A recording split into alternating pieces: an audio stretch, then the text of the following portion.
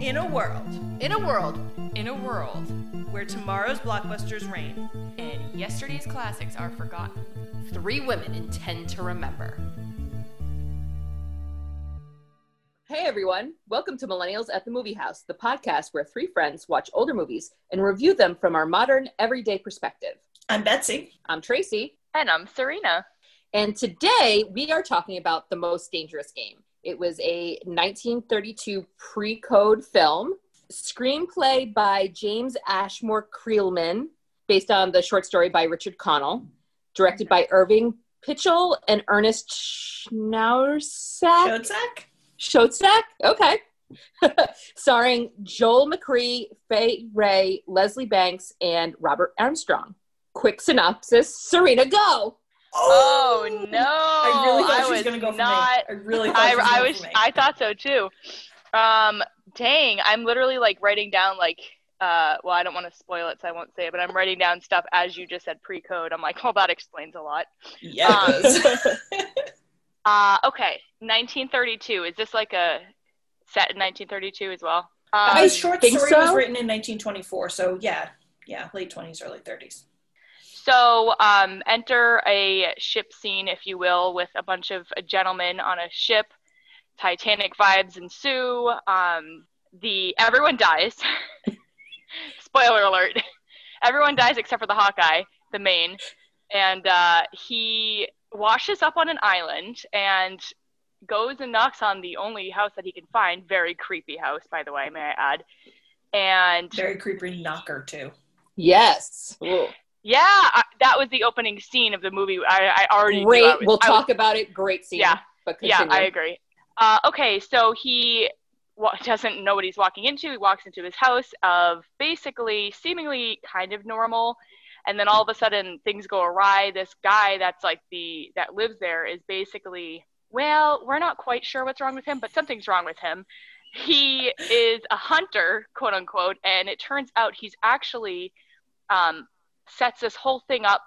Everyone's set up. He puts the buoys so that the ship crashed on purpose so he can get all these people over there so he can literally get them drunk / we don't know what else. And they go out, sends them out, and gives them a head start and starts hunting them. He makes a point of saying that they are 100% sober when he sends them out. Yep. Oh, you know what? I heard that too, and I wasn't sure if he was lying, but the fact that he was waiting for Martin to sober up kind of makes sense. Yep. He waited a few hours. He gives them a head start. He gives them a weapon. He gives them like a time frame. Yeah, like a 4-hour time frame or something. Yep. Anyway, so it's like a game to him basically, and this character Bob, he Joel McCrea, right? McCrea. Mm-hmm. He in the movie he is the hunter. He's a professional, tiger hunter, and basically I think that the guy set it all up. Zaroff, I think he set the whole thing up because he's like a well-renowned, like famous hunter, and so he was like a fan. He was like a fan of yeah. Oh, okay, yeah, and then he basically this big hunt scene. He has sends the dogs after them and. Oh yeah, there's a girl in there too, of course, like a damsel in distress. Mm-hmm. One sole female, in the entire movie. So they go out and they're running around the island, whatever, and he tries to play tricks with this guy. Lo and behold, after a long hunt, he ends up beating him, but we don't know that because the end is like a twist where he jumps into the water and the guy thinks he's dead, but he's actually not. And and then he comes back, they have a big fight, and then him and the damsel sail off into the sunset on a ship together, happily ever after. Good job. That officially has more words than the actual movie. Seriously. Except for that one scene. Yeah. The opening scene? All talking the opening for scene, 20 minutes. Yeah. So... From that being said, good job, Serena. What did everybody think? It was interesting. Yeah, it's interesting. Well, can I just start this off with the reason I'm directing this whole thing? Oh, yeah, that's right. It's my birthday. Happy birthday! Thank you. It's my birthday pick. Why did you pick this one? Well, I tried to pick several other movies, and I could not find them anywhere. Yeah. Nowhere streaming, nothing. There were like 3 other movies that I tried to get. This was a fourth pick. Yeah, well, instead of picking a movie then trying to find it, I found a source and went to the movies and picked it from there. And I just started looking at movies and their description, and this caught my eye.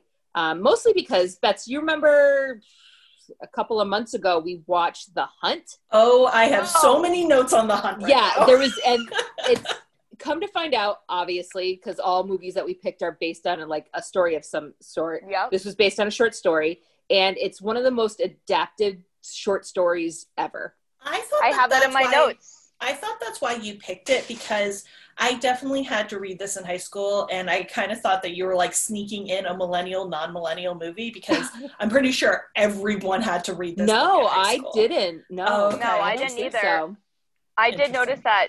I noticed that in the like trivia section or whatever. I noticed that it was one of the most anthologized stories of all time. Mm-hmm. Yep. And I think that's like not, by the way, word of the day, vocab word. I was thinking, I'm sure a million movies and shows have been spun off this. I can name like a bunch in my head. There's a Wikipedia page just for spin-offs of The Most Dangerous Game. Yeah. Oh my God, is there? I'll have to look that not up. spin-offs, I wish I found adaptations. Mm-hmm. Adaptations.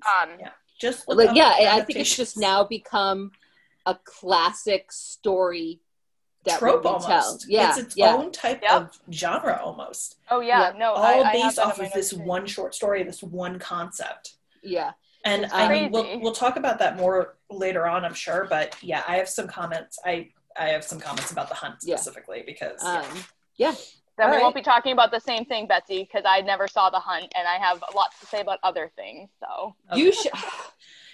I liked The Hunt. So did I. Anyway, I'm sure we'll talk about that. But Tracy, how'd you like it?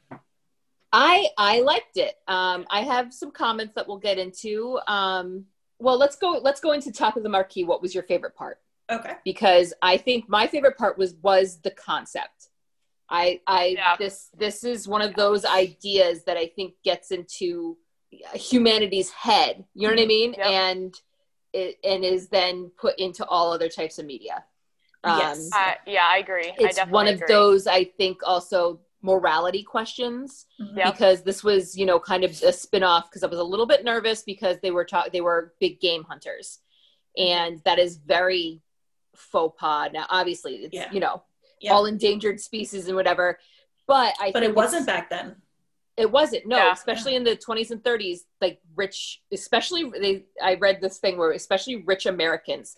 Yeah, safaris, and that was the thing to do. That was the thing to do, yeah. Yeah, I agree with you, and I mentioned this before we started, but I watched this with my mom, and she was like, wow, this is really ahead of its time. It wasn't until decades later that this was kind of, brought into question. I thought that same thing. I was like going through like all of the movies and shows that it made me think of, but like the whole plot line in general, the story behind it kind of was like, wow, you almost forget for a second that this was 1932. And then there's some scenes that you remember, okay, this is an old one. Yeah. Which one you said it was a pre-code movie. What year did quote unquote codes go into effect? I was just curious. 1934. Oh, okay. Yeah, so 2 years later. Oh, okay.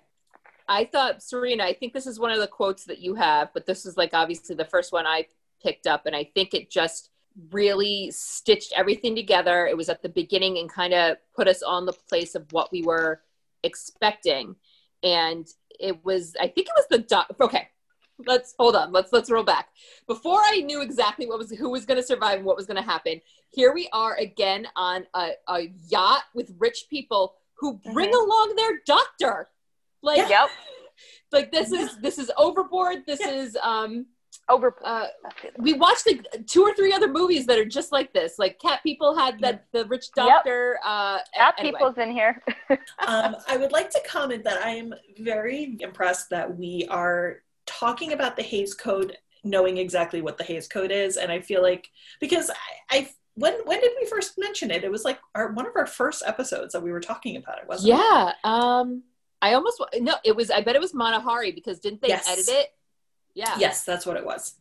So in 1934, it was put into action, and it was a it was censoring basically of movies, where the films had to kind of abide by these codes. It was like a lot of like I don't know, like, you know, alcohol and sex and drugs and blah blah blah, all those things kind of had to be checked in movies. So back to the Most Dangerous Game. The quote that I think sets the whole movie up is when the doctor of this yacht says, the beast of the jungle is killing just for his existence is called savage. The man killing just for sport is called civilized. Yes. And I think So that goes back to what you were saying about how this was ahead of its time, where it very much on, you know, right there says what we're doing is wrong. Yeah. You know what I mean? Like, why are we killing these things just for fun? And why is that right? But we think it's so savage when somebody tries to defend themselves. it preludes, it sets up the movie. And at first, when the opening scene, I was like, oh, is this going to be one of those, like, whatever movies that I'm, like, not going to really be interested in? And then, like, as soon as the men were talking, it started when I sent it. You guys saw me, the whole process of the first 12 minutes of the movie, where you get the opening scene, you have the guys talking about scotch being, you know, something for the nerves. And then that quote, and I have that quote, Tracy, but I have it, like, the whole, like, the longer version, because he says, I was thinking about the inconsistency of civilization. And that whole conversation really, that whole conversation really. That whole conversation. I mean, I have 3 quotes from that whole scene. Yeah. So it did a good job. Anyway, okay, so that was my favorite part, was just the concept, the philosophy of it. Yeah, the story itself, because that was novelty at that point. That was different and new. And obviously it's not now, but One might say they came for Joel McCrea and stayed for the plot. Actually, wasn't that it was somebody's breakout role. Oh, I think it was Leslie Banks's. Never mind. Yeah, I was gonna say, I think it was Leslie Banks' Kurt's role.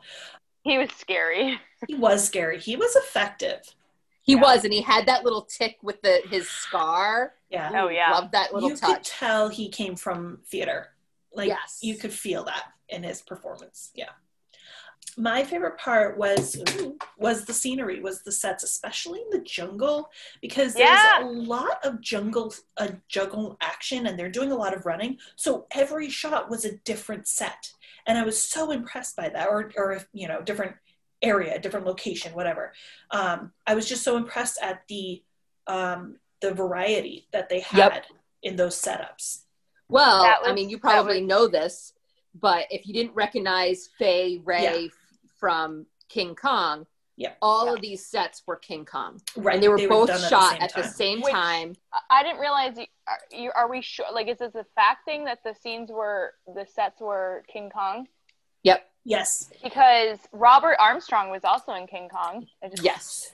That was the way of the studio system, is they have people. Recycled people. It's the same people. Recycled actors, recycled sets.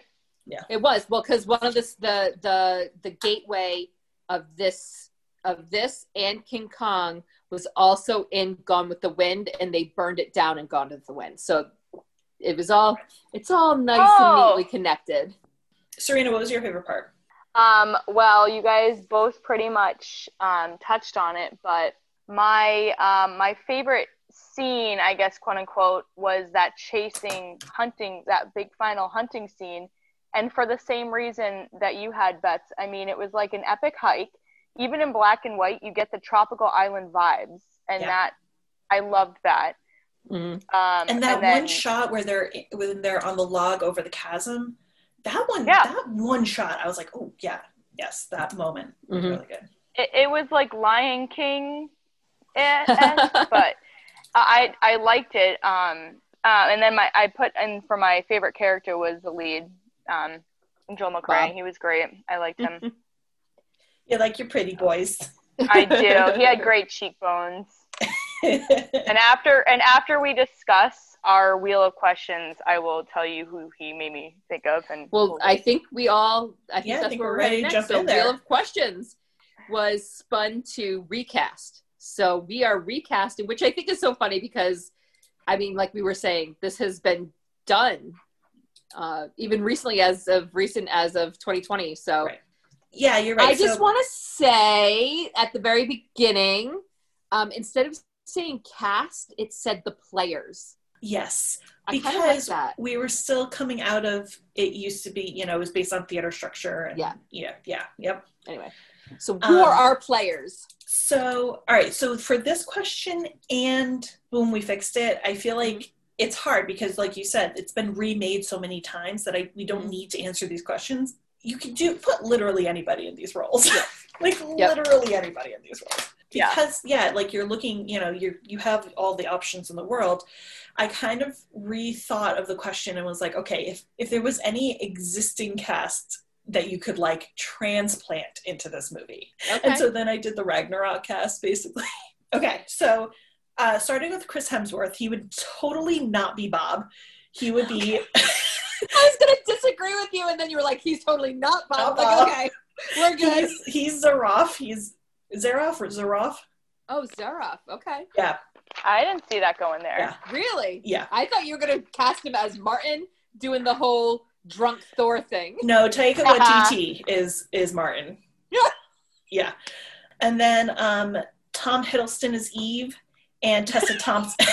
Stop laughing every time. And then Tessa Thompson is Bob. Oh my God. I didn't expect a gender bend and that was amazing. Wow. All right. Anyway, that was my casting. Good job. Serena, do you want to go or you want me to go? You go. All right. We'll save the best for last, the birthday for last. Oh, all right, guys. It is not, but go ahead. So I have two people that should be combined into one person for Bob, and that is Rob Lowe, who is like now 56, and Ray Liotta, who is now 66. If you combine those two people... Listen, they're like the same person. But like they are, but they're not. Like they're actors. No, Ray is more career is gangster, and then Rob Lowe is more rom-com. Yep, you're right. Right. So and you take those, put them together, and it's adventure, and you're fine. Yeah. Right. Eve, our damsel in distress, is Molly Ringwald. So she's casting an 80s film with Rob Lowe. Totally fine. Molly Ringwald. Okay. Yeah. We're going to go back in time. That's how we're going to use time travel, is to create these movies. Totally fine. Yeah. So Zara, I had Benicio del Toro. Oh. Okay. Martin is Johnny Depp. You just want to cast Johnny Depp in everything. Yep, I do. This is going to be the new Serena thing. Is he's gonna be in somewhere. All right, my turn. Good job, Serena. Quite very interesting, but good job. So Zaroff can be no one except Mark Strong. Oh, absolutely. Oh my God. Classic British bad guy. Yes, I mean, I know Zaroff is Russian, but like he is that classic. Yeah. Like that's it. Yeah. Then, so there was a line that Zaroff had. Somebody said like, oh, I'm going to be the hunt or something. And he goes, oh no, outdoor chess, my mind against his. And I was like, chess. Okay. Anna Taylor-Joy is definitely Eve. Okay. So if we had her and we kept her red hair, Martin would be Rupert Grint. He could do that adorable, annoying, drunk brother. Yep. To her smart, like Eve figured it all out. She was the one that was like, there's something going on here. He's got these dogs. She was the damsel in distress, but before she got to that point, she like pointed to the hero. Yeah. She's like, here are all the things. Yeah. And I think they're about the same age. I was having issues with ages, but especially because of Bob, because I was like, oh, who's going to be her romantic partner? And I'm like, well, they didn't really have a romance. No. Like they were holding hands and he was definitely saving the damsel, but at no point were they kissing or like in love or anything like that. So I was like, all right, well then if there was nothing in this, I'm going to go for the platonic, like big brother father figure for this one, because in my head, I went older for Bob. Okay. So I didn't want that awkward romance between Anna and whoever her co-lead was. Mm-hmm. So my thought process at first was Owen Wilson because of that movie he did. Yes. No Escape. Right? No Escape. Yep. Yes. And then I started thinking, okay, funny people, but also scary. So like John Krasinski. Yep. Which led me to Oh God. the kernel that I could not shake from my mind, that Bob is Steve Zahn. Who's yes. Absolutely. I just the kernel in your head. He did like a horror Lost in the Jungle movie, didn't he? Did he? Anyway, that's who I now can only picture as Bob is Steve Zahn. A Perfect Getaway in 2009. Two pairs of lovers on a Hawaiian vacation discover that psychopaths are stalking and murdering tourists on the islands. There we go. That's, I haven't even seen that. Movie? I already see. That is a movie. I know him. Starring Steve Wait, Zahn. that's the. Love it. All right. Wait a minute. Beautiful. How has this movie influenced or been influenced by other movies? So, here's my comment on this. I think that this is, so we have a million movies that we've reviewed that are based on stories or books or whatever. I feel like this is the first time where things are influenced by the original short story, not by the movie made by the original short story. Yes. Yep. So it was hard to answer this question because I really think that it was the original content that things are based off of. Yeah, that's true. That actually makes sense. But that said, there are a million of adaptations of this, and it's such a known concept at this point that like everyone can identify it. I think the thing that this had going for it was that it was the first adaptation. Right, absolutely. That said, I want to bring up two specific things. One, something that's not directly an adaptation, but still is a perfect example of how this trope has bled into our modern films, is The Purge. I feel like The Purge is like maybe the next step in this story idea. And then going the opposite way, obviously we were talking about The Hunt already. It's funny because The Hunt is, I think it's designated as like a satire almost. And it's just, again, it takes it to the next step. Anyway. Well, we could go even a different way. What was that movie that they captured a girl and they like sacrificed goats and the bad guy was the curse on the family, The Game Night? Oh, yeah. Yes. So it was... No, it wasn't Game Night. It was Ready or Not. That's what it was called. And granted, the premise was a little bit different, but it was but part of it was hunting another person, but it had that horror aspect where like it was demons and like a cultish type thing making them do it compared to it being, rich people. Well, it was rich people doing, but. That goes to what I was just saying about The Purge, which is we're kind of taking the story, like we're adding questions to the story, to the base morality of it in good ways and in bad ways, because both in Ready or Not and The Purge, it's adding like qualifiers, like, well, it's okay to kill somebody because I have this excuse, but no, it's not in reality. It's interesting that this question has kind of developed a little bit. There's also a TV show called Wrecked. I highly recommend it. I think it was 3 seasons. It was a parody of different shows. And the first season, it was a parody of Lost. And in the third season, it was a parody of this. It's very good. Did you have any influences? Because I have some interesting ones that I want to share. Yeah. I have stuff that it made me think of, not necessarily Okay, so there's an episode of Dollhouse. So I think it was the opening episode of the whole show. Also, the dogs hunting them, I got like this weird Fox and the Hound vibe.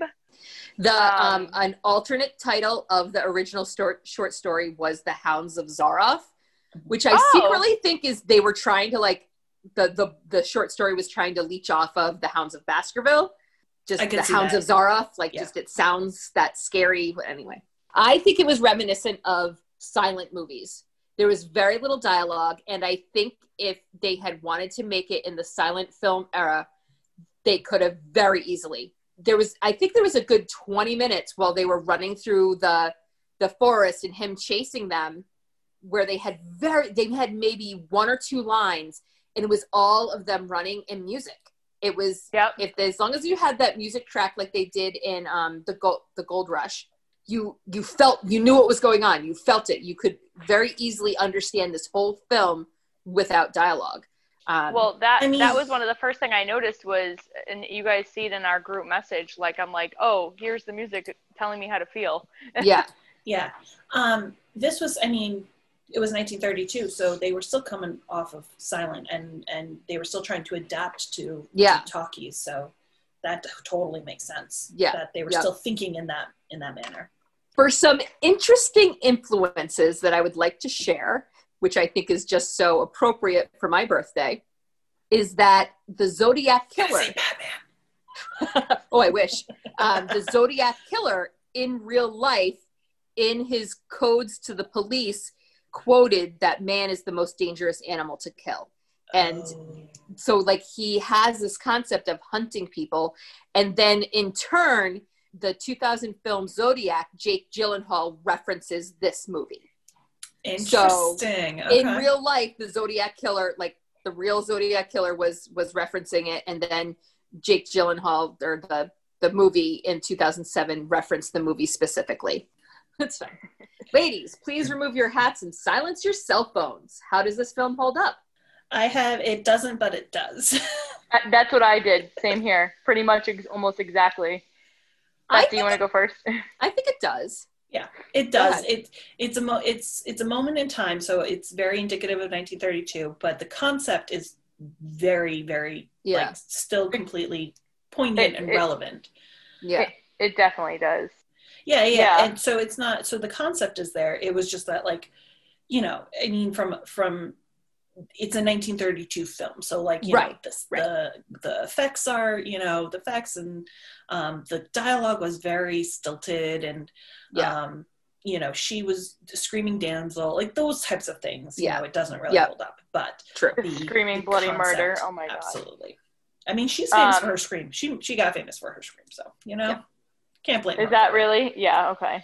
Well, because she's the damsel in King Kong. Blood curdling. Like, I've never seen King Kong. I've seen clips and I've seen the poster. And as soon as I saw her face, I was like, yeah, she's known as the damsel. Like that's who she is. Yeah, I completely agree, Beth, with you. The concept holds up. I have it in my notes here that it holds up more so than it doesn't. All right. Boom, we fixed it. Anybody got a fix? This was one of those where I literally wrote NA because, again, it's been redone so many times. I haven't seen all the remakes. I haven't seen all the adaptations. I'm sure somewhere they've already fixed any problems that there might be with this movie. Yeah. True. And good point. Again, I feel like the conversation has progressed for modern movies. So you're right. You know, so I've said already everything I want to say about it. The only, I wouldn't use this as a fix because, like I said, I think you are spot on. It is what it was. I thought it was good. It had a good ending. If we wanted to give it a twist, I actually watched this twice because it was a short movie. It was only an hour and 2 minutes. It was, so I watched it. I just had it on in the background to make sure, because I wanted to make sure. I was like, did I miss a romance in there somewhere? Was there like a scene that I missed? But I didn't see it on the second. No. Anyway, there was a point where I was actually right. No, right, exactly. They didn't have time. They were busy, which I appreciated because I think one of my number one issues is I don't believe that they met each other 2 seconds ago. Why are they already in love and planning, you know, forever? So I definitely appreciated all of that. The only thing, there was dialogue after Zara thought he had killed Bob and had Eve fetched or something like that. But she said something to him and I missed what she said.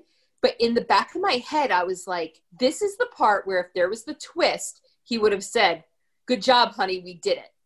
Where like, she was in on it the whole time. So I was like, okay, if I was going to like somehow add a twist in here, that would be my twist, is like, she was she was being hunted without being hunted. And that was part of their like love tryst. You know, it's funny you say that because there was a moment when Zara first initially captures Bob and they're down in his trophy room. And he offers to Bob to join the hunt on his side, not on the hunted side. Oh, and I forgot about that. I'm like, why is he not saying yes? You say yes, and then get the gun and then kill him. Like, duh. And I was like, exactly my thoughts. So I forgot about that. Little twists like that throughout the movie. You could totally throw those in and kind of make it, you know, a next level. All right. Oh wait, I didn't do my boom. Oh, I'm sorry. Serena, do you have a fix? My fix is just that the dog scenes would be different or non-existent because they were stressing me out, and it made me I was like watching the movie like different with a different focus. Like I was concerned for the dogs, like when they were wrestling him by the waterfall and like climbing up the little mountain. All I can say is about, because I too was worried about the dogs, so I always try to like look like I pay extra attention. I don't know why I pay extra attention, because I feel like it would make me sad, but I did pay attention to the waterfall fight because he had two dogs attack him, I think, or two different. Yeah. And you could tell that he had a treat in his hand. Yes. Because the dog kept like licking or whatever was in his hand. The dog was like, I want whatever this treat is. I want whatever this treat is. So, because I have a so Great Danes are very derpy to me. They're not like, scary dogs. So, I mean, no dogs are scary dogs, but you know what I mean? Yeah. And so like watching it, I'm like, aw, like I didn't, and you could tell like it was like play wrestling almost. Like you could tell he was not being harsh to the dogs. Yes. There was a note somewhere, and I could get this a little bit wrong, where you're right. Great Danes are not like, they're not Dobermans. They're not that scary, whatever. In their like disposition is not a scary dog.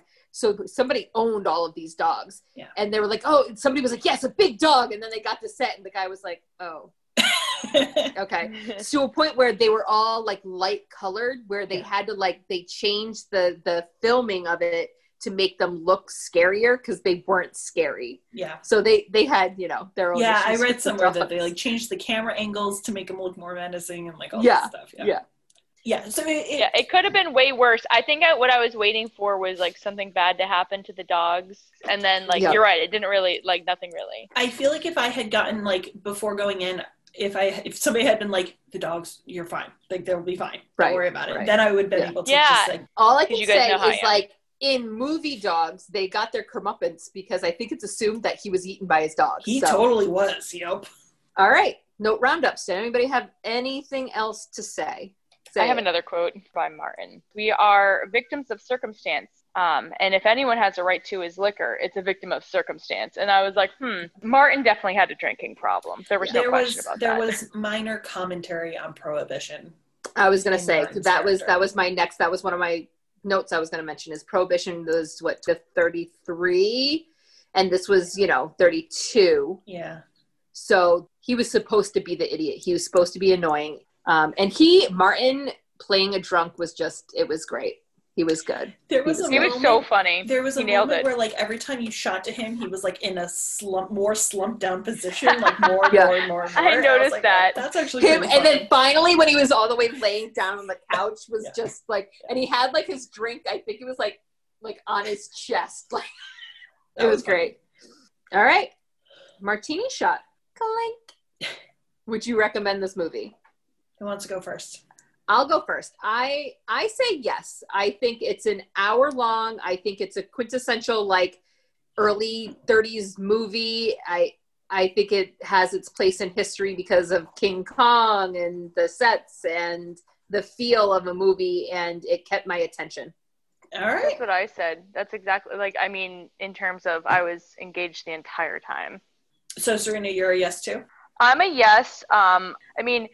The fact that it was an hour, not like it was like more appealing to me, but it was like an hour movie for me. Like I like that because I feel like it cut out, the pacing problem that we talk about. True. You're all right. I didn't have any of the pacing problem. And I think that they could have stretched this out to be like an hour and a half or an hour and 45 film. And there would have been add the romance in there. Scenes. Well, I was that moment where they hid in a cave and had like a bonding moment. That's the trick. Is like if you add the other story elements that we're acclimated to seeing, it would be an hour and a half, hour 45. But because it was just the concept, it was very quick. Yeah, it was right to the point, and it wasn't hard to follow at all. Like it wasn't like how there's stories where you're like, oh, this is confusing, and there's so many characters, and I'm mixing them up. Had that shipwreck not killed off 90% of the beginning, cast, there would have been some confusion. But I like that. So like, is that guy or is that guy? Exactly. Yeah, I didn't have any of that. So I mean, in general, like I couldn't believe not to say like I have an issue with like 30s films or black and white films, but usually Sometimes they're hard. Like normally you're like, oh, this is boring, yawn. It wasn't like that at all. This might have been, out of all those older films that we've watched, like this is definitely the easiest. I don't know. I feel like this is all building up for a no from Betsy, however. Here it comes. It's a no for me. Yeah. Now why? Everything. This is why we do so well together. I think that it's so quintessential. We've been talking about how this is the basis of so much, but again, the short story is the basis for so much. So I would recommend reading the short story, and then instead of Most Dangerous Game, watch something like King Kong to show such a quintessential 30s movie. King Kong is like the end all be all, and you have a lot of the same scenes or similar scenes, and Fay Wray still in there, still same production. I don't know. I feel like there are other options over this one. That's but, and I haven't seen those. Right, so. and like you said, I mean, it's enjoyable and it held my attention definitely. But yeah. Well, yeah, of course. Like, so me and Tracy say yes, and Betsy's like no, or like Betsy will say yes, and I'll be like a no. Or a maybe. You always say yes, Serena. It's very rare to get 3 yeses from us. That's okay. It's rare to get like a hard no from me. That's true too. Yeah. Yeah. All right. Thank you for joining us. If you like what you hear, you can find more great episodes over on our website, www.millennialsatthemoviehouse.com, or wherever you find your podcasts. Curious about updates, extras from our episodes, or want to add your 2 cents about a reviewed movie? We're also on Twitter and Instagram. Our handle for both is @themoviemillies. Check us out and make sure to follow us. So until next time, we're millennials. And we'll see you at the movie house. Happy birthday! Yay!